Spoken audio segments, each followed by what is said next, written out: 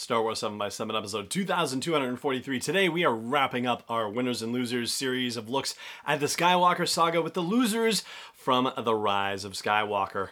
Punch it!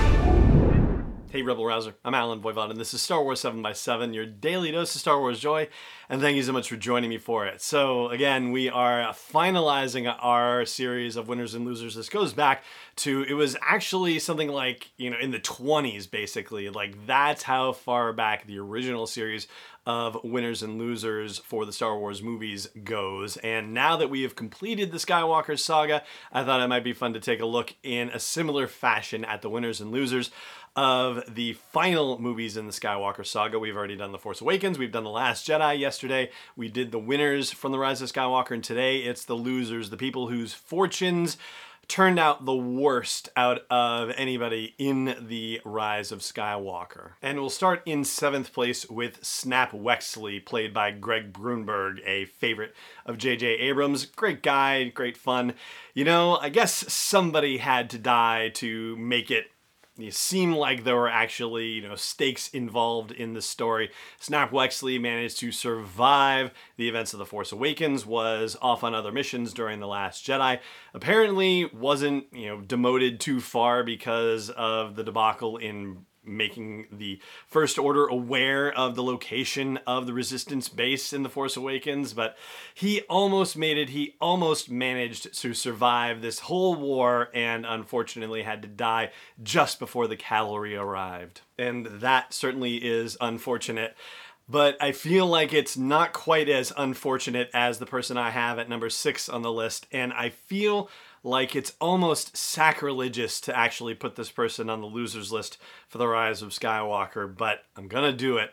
And I feel like I have a reasonable reason to do it, and that would be General Leia Organa. And the reason why I feel this way is because I feel like she did not get any of the reconciliations that we had all hoped for. And yes, probably stepping out of the story itself, that probably has a lot to do with the fact that Carrie Fisher unfortunately passed away, and so they could not do as much with her character in The Rise of Skywalker. But speaking only of the events of the movie itself, she died before the Resistance was triumphant, so she did not get to see the final victory and know that all of her efforts were actually worth it. She was able to reach out and touch Ben's mind one more time, but she doesn't know for sure whether he was able to, get away from the dark side of the Force and actually come back to the light.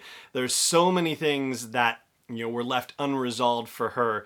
And I'm sorry, I very much wish that Leia had the opportunity to see victory and to see her son come back to the light and to be able to, know that all of her efforts were not in vain.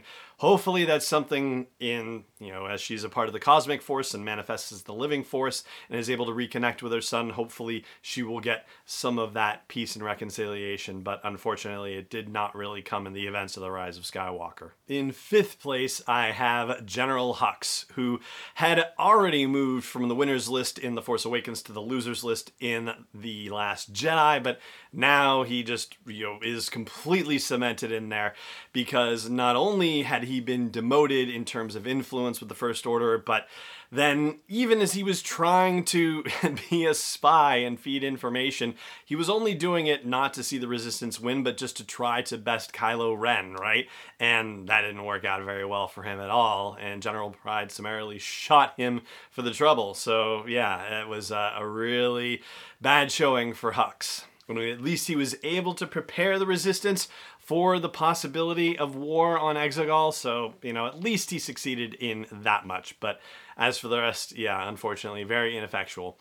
In 4th place, I have the Imperial Remnant that spent the better part of 3 decades trying to reestablish itself in the unknown regions to get ready for war, and ultimately they are defeated, and they are, in fact, just a speck compared to the Sith Eternal and the Final Order fleet that Palpatine has prepared. So even though, they seemed like, okay, let's get this remnant off into the unknown regions and let's rebuild and create a pure, more, hard to deal with force against the light. Yeah, ultimately, it wasn't even able to live up to what the Sith Eternal had in store over the course of those 30 years. And, you don't get the impression that the First Order fleet is doing very well by the end of The Rise of Skywalker, because it is the Sith Eternal fleet that they go after in the final battle, but as a result of all of the Resistance's efforts, the rest of the galaxy is rising up against the First Order, and you see a montage of ships being attacked, and so they're basically reduced to an afterthought. So yes, I'm sort of equating the Imperial Remnant with the First Order, because that's eventually what they built up to. Anyway, yeah, and then they are just going to be another remnant that has to be dealt with, maybe in novels and comic books down the line. In third place, I have Allegiant General Pryde, and a brief aside about Richard E. Grant, who just went into that role and chewed up the scenery. He had so much good, evil fun with that, and is such a wonderful person outside of the set. Like, he's just a decent, like, fun-loving person who is just so thrilled about being able to be a part of it, which is really awesome. Like, that's what you want as a fan, is somebody who is super excited about getting to do what he has the opportunity to do, and about really just being all in on it. He did a fantastic job. And as a character, to be this deeply invested with the Imperial Remnant, but to also be secretly working for Palpatine on the inside, and to see all of those plans and all of that time and commitment just wiped away, and to be ignominiously blown out of the windows of his own bridge. He was so sure of his convictions, and just people showed up and utterly routed him and the rest of the fleet. So he arrives in third on the list.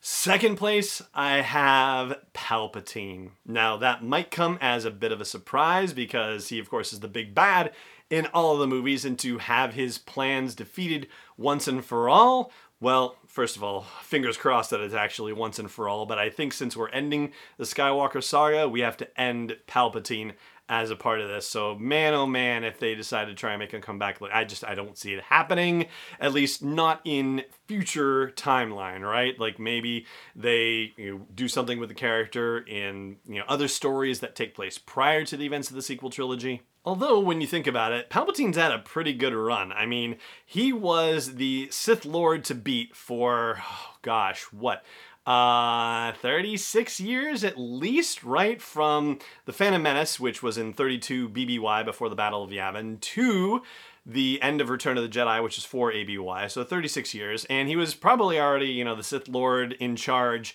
prior to the events of The Phantom Menace, because Plagueis was already gone by that point. So for, some years before that.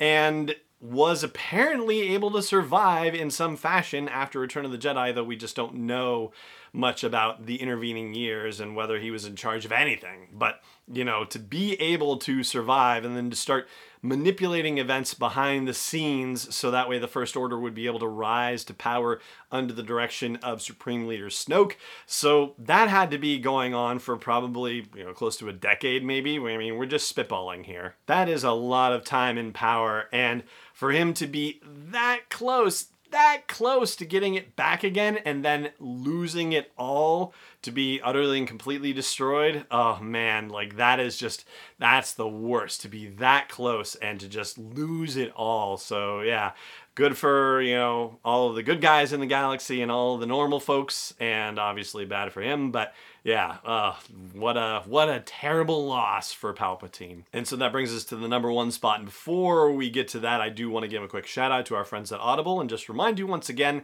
that we have the opportunity to offer you a free audiobook download and free 30-day trial of Audible services when you go to sw7x7.com/audible. We have books coming out like Clone Wars Light and Dark comes out tomorrow, and next week the first novel in the new Thrawn trilogy comes out. So those or other Star Wars novels, the current canon or Legends or any of thousands of other audiobooks, get a free one and a free 30-day trial at sw7x7.com/audible.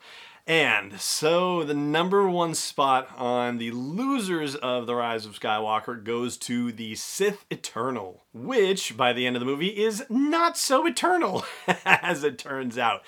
And the whole thing about bringing balance to the Force, ultimately, I guess, if you are looking at the Force from the notion of Jedi versus Sith, well, then we arrive at balance in the Force, because Rey is not a Jedi, and there is no Sith Lord kicking around, at least as far as we know.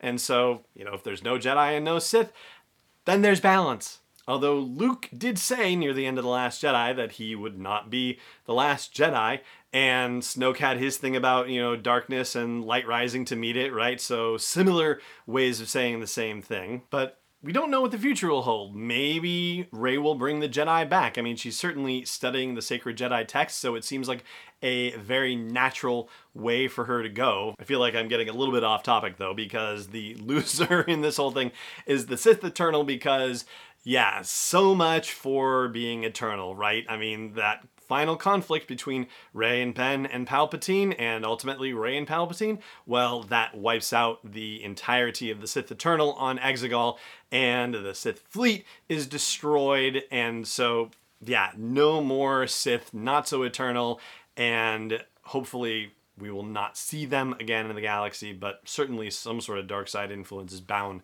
to pop up again in the future. And that's going to do it for our look at the losers from The Rise of Skywalker, the characters and groups whose fortunes fared the worst out of anyone in the events of The Rise of Skywalker, and that's going to do it for this episode of the show as well.